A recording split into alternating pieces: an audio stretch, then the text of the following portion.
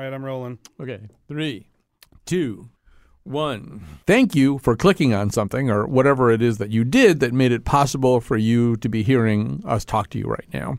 Or maybe you didn't do anything. Maybe you're strapped to a gurney somewhere and someone's holding a phone up to your ear against your will. That obviously is your dilemma. But what you're listening to is what we call an audio tease. It's an audio tease for a new program called Pardon Me, Another Damn Impeachment Show. ? And I'm Colin McEnroe. I'm going to be the host of this new show. And what this is, I'm going to be completely honest with you and as transparent as I may be. What we have to do is create a little bit of content here to begin to populate the podcast feed. So that's what this is, but it's going to be really entertaining and fun. So even if you're the person strapped to the gurney, you shouldn't object too much to what is about to happen here. We're going to briefly explain things to you. So with me are the two main producers of this series. It's a limited run series. It only lasts as long as the impeachment season goes. I'm guessing through February, but, don't hold me to that. 2021. Right. Yeah, 2020. So that was Betsy Kaplan, who said 2021, and that was Jonathan McPants, who laughed and said, oh, my God. So those are the two main producers of the show, and that is, in fact, going to be their entire contribution to this audio tease. But no, that's not possibly. True. Yeah. So I think one of the things that we want to convey is that this, obviously there are other very, very good impeachment shows and podcasts, and there's some that are really kind of crummy, but, and we're not going to tell you which is which, but we feel as though our approach is, what would you say, Betsy Kaplan, maybe a little bit broader? It's a little bit broader. So it's not as dry as some politics, just pure politics podcast would be. We're going to try to wrap a little bit of fun into it, a little bit of culture, and all the things that you would normally get on our regular show. Right. I mean, Jonathan McPants, one of the things I think has been a hallmark of the Colin McEnroe show in its 10 years of existence has been our belief that politics and culture overlap and are often kind of indivisible. It's kind of why you would have Dave Eggers on your first episode, assuming we do that, even though that's sort of illogical and we haven't even really figured out how that's going to work, but right. It'll happen anyway. Right. The author/novelist Dave Eggers is going to be on our first episode, as is Ross Garber, who has attained a kind of peculiar fame as the lawyer who has participated probably in the most impeachment cases in American history.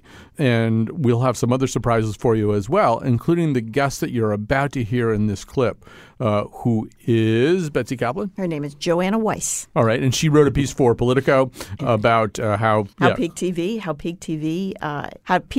taught us to think about would this be easier for you to say if we had an alpaca in the studio?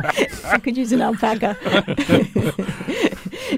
How Peak TV prepared us for the impeachment hearings. Right. And if you're listening at home and you are an alpaca, that's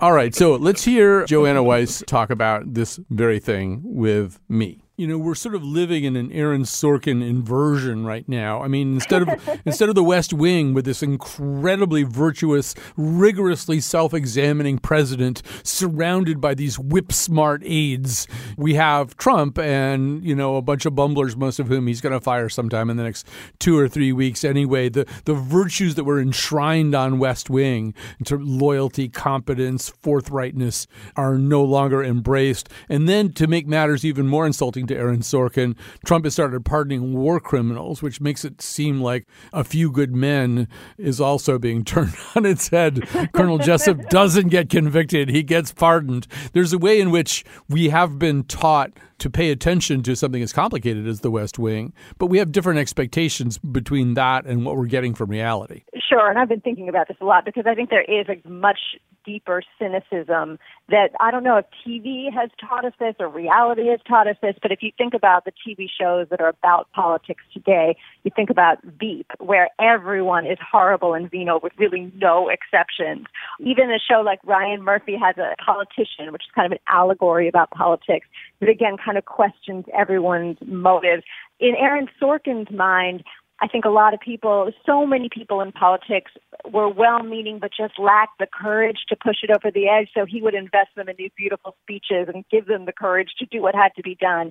And in today's view of politics, nobody has courage. It's closer to the producers where people kind of bumble into a lot of power and don't know what to do with it. The more I think about that, the more I think that's a really interesting analogy. What if somehow, so the plot of The Producers, if you recall, is that the Max Bialystock character has figured out he can only make money if he gets people to overinvest in something that he doesn't expect to be successful at all.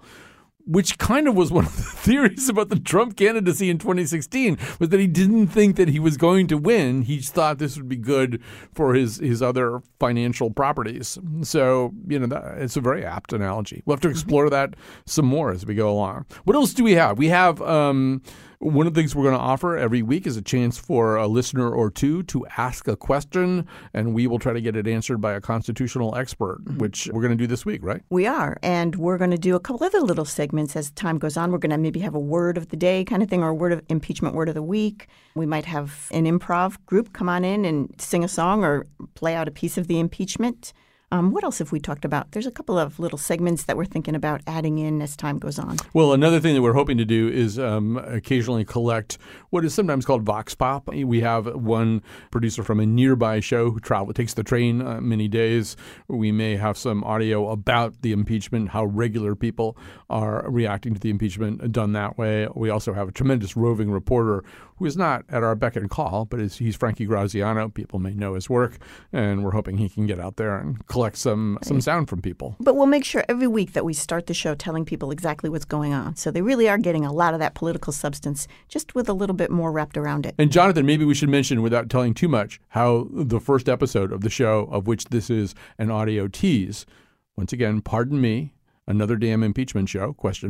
How the first episode begins? Well, we got kind of the world's leading podcast and audio show expert, basically to tell us how wrong-headed we are in doing this. Right. It's Nicholas Qua, who knows more about podcasts than probably any living human being, was kind enough to come on and try to discourage us from doing this at all.